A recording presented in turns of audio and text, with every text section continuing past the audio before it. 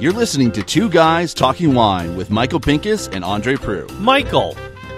Andre, I'm staring at a glass of ice. And I'm apologizing to our listeners for how we basically screwed the pooch over the past couple weeks. You know what? I thought that was a great little 1 minute and 14 second episode. I think when we started 2022, like I know last year, I don't know if we've really talked about it on the podcast, but last year was definitely a challenge personally and professionally for both you and me, changing careers, and just, we've been doing this for a long time. And I think when we came into this year, we decided to raise the discourse. I think we've been doing a pretty good job at it, better topics, better interviews, etc. But, I mean, with the world reopening, like, you've had such great opportunities to travel. I was fortunate enough to get an opportunity to travel that I think we forgot to really look at each other's calendars and plan things out a little bit better. Yeah, you know, the interesting part of 2021 is we, at some points, had at least 6 in the can at any one time, especially with those... And I still love them, and I can't wait till we get back to some winemakers and get them on the books, and also get them on the Stump the Stoop. Yes, because we had probably 6 of those, and they can nicely be released when we have a little lull in I don't know, news, let's say. Yeah, well, I mean, the problem that we've had is you've been coming and going from Italy, and then I threw a trip to Italy, and then in 2 weeks, I'm going to France, and it's just like, it's been really hard for us to get together and taste. Like, I haven't cooked. This is probably the longest stretch you've gone without a home-cooked meal that I've burnt off the barbecue. Yes, yeah, it's true. I haven't had a good burnt chicken in a long time. Yeah.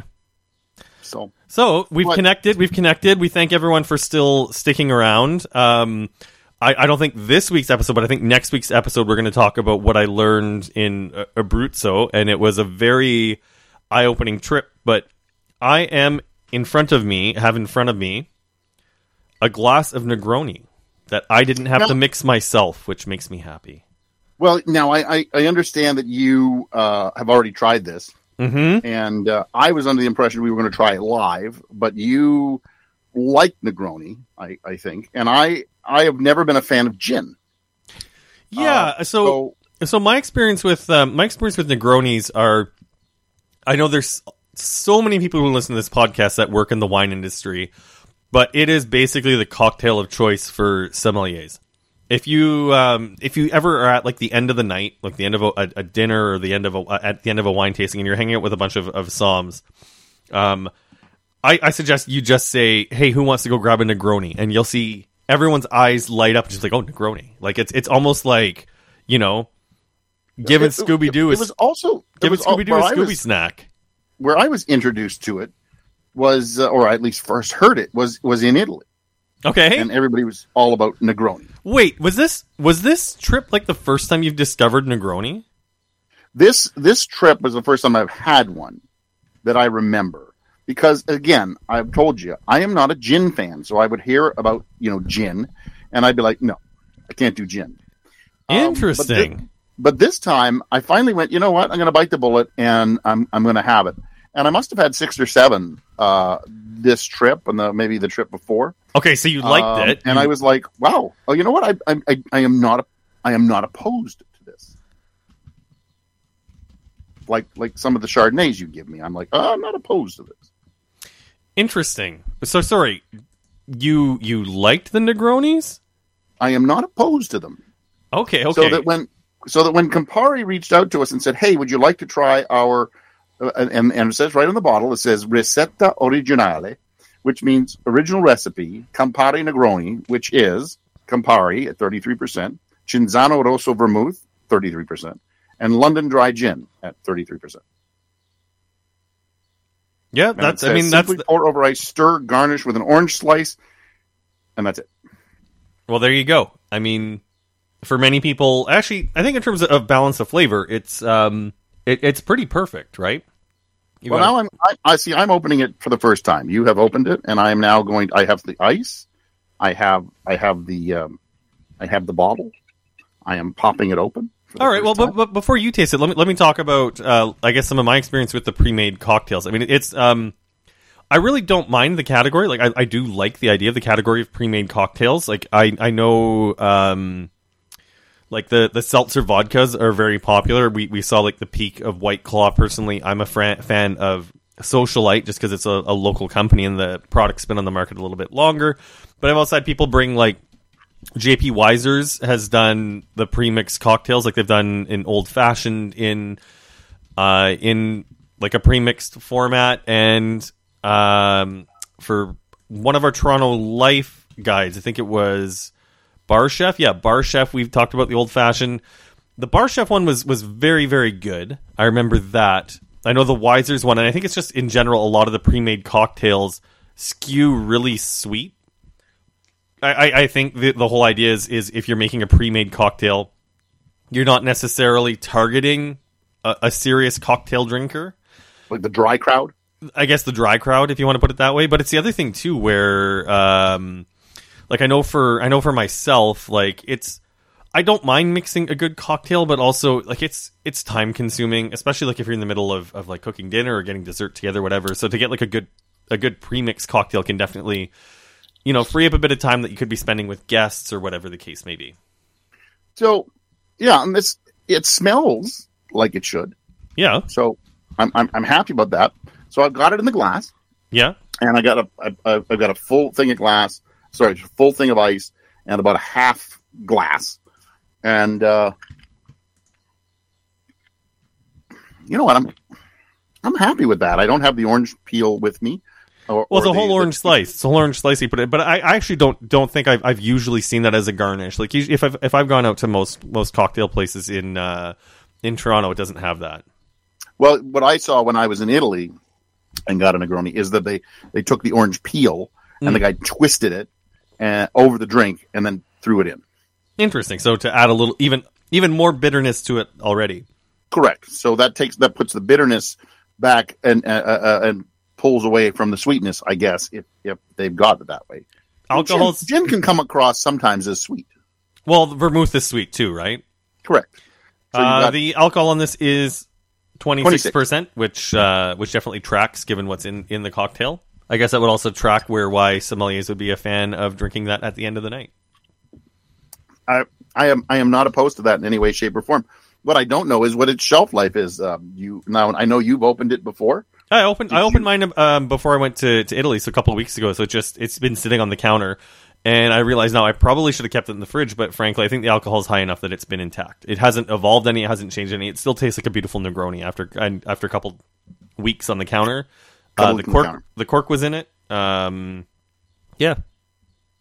I have no problem with that. So hats off to Campari for making an easy to drink Negroni. I believe it's at the LCBO now, which is why we got our hands on it. So I'm going to let Andre do his little fiddly fingers. Yep, I'm on. And hopefully pull that up. It's and I'll talk a little bit here. It is a 375 ml bottle.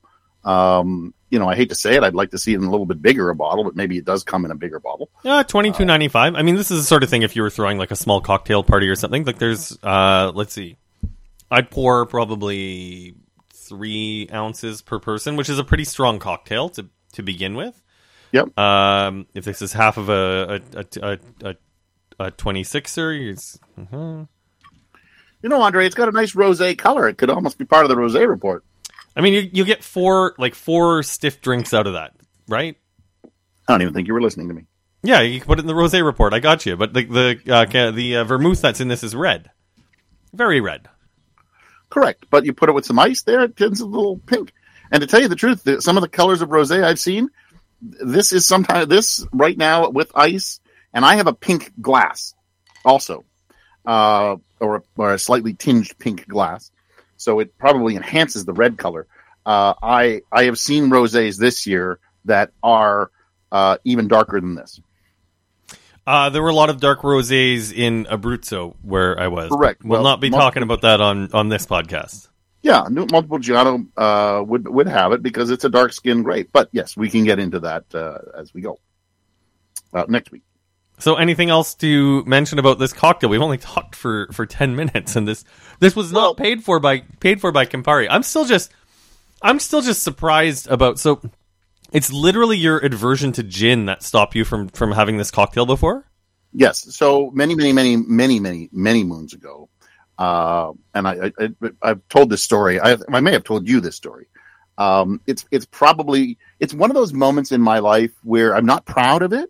But sometimes I still go back to one of these things, but not the other. And here it is. So when I was 16, Buddy decided that we were going to get some gin.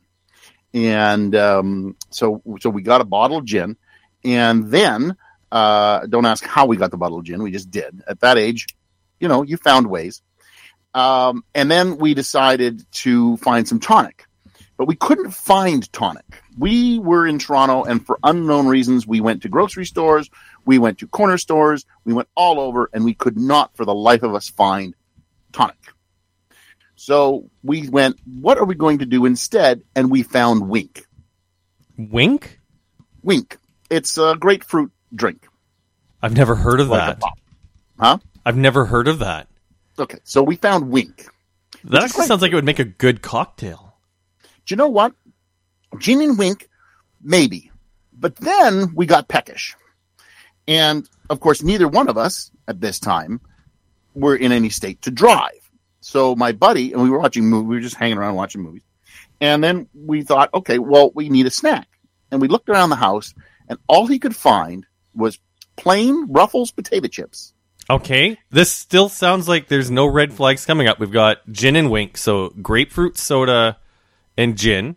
Yep. Okay, you got me. I'm sold. I would drink that. I'm sure maybe we could call it the Pinkus. I'm guessing the cocktail was probably pink colored because of the grapefruit. No, it was a yellow grapefruit. Yellow grapefruit. Okay, so maybe the Pinkus isn't a good name for the cocktail. Let's see. Okay, we'll take that one back. Adding in the potato chips to go with that. So you got some salt to go with the sweetness and this. Like, it sounds like you made a pretty balanced snack there. Yeah, so far we're okay. Yeah, sounds great. great. We're looking for a dip. What do we got for a dip? Okay. We really don't have a dip. Okay. We have nothing to make a dip with. Okay. So we both like ketchup. Okay. So Still not terrible. Still not terrible. We start to dip the chips in ketchup. Okay. Now, sounds like a good idea, and that's the one thing occasionally I do go back to. Occasionally, when I'm by myself, I will pull out a bag of chips, and if I need a dip, and I don't really have one, I will put a little ketchup in a bowl, and I will dip them. Because I like ketchup, I like chips. Ketchup chips, a no-brainer to me. Let me just say that when that kind of mixture comes up, it does not taste as good as going down. Cheers, Andre. So you over-imbibed. Mm. Okay. And I was the lucky one because I was a faster runner than my buddy, and as it turns out, I made the bathroom quicker. He made the laundry room sink.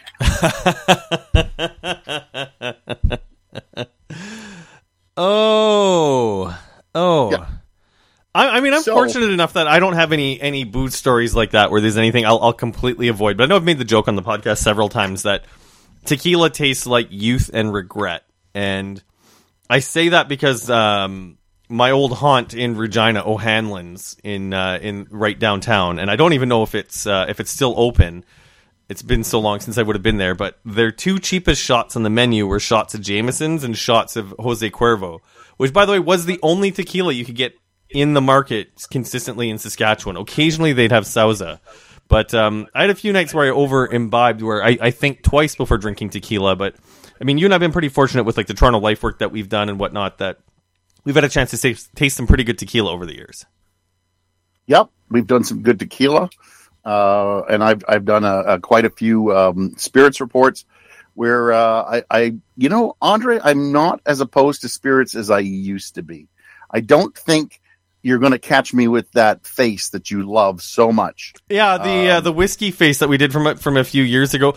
I mean, I do enjoy tasting. Here's the thing I enjoy about tasting spirits with you, and I think it's the thing about being a wine writer in general is I've given good scores to wines that I don't particularly enjoy because you get an understanding of what people like. And even if you don't like it, you understand why other people like it.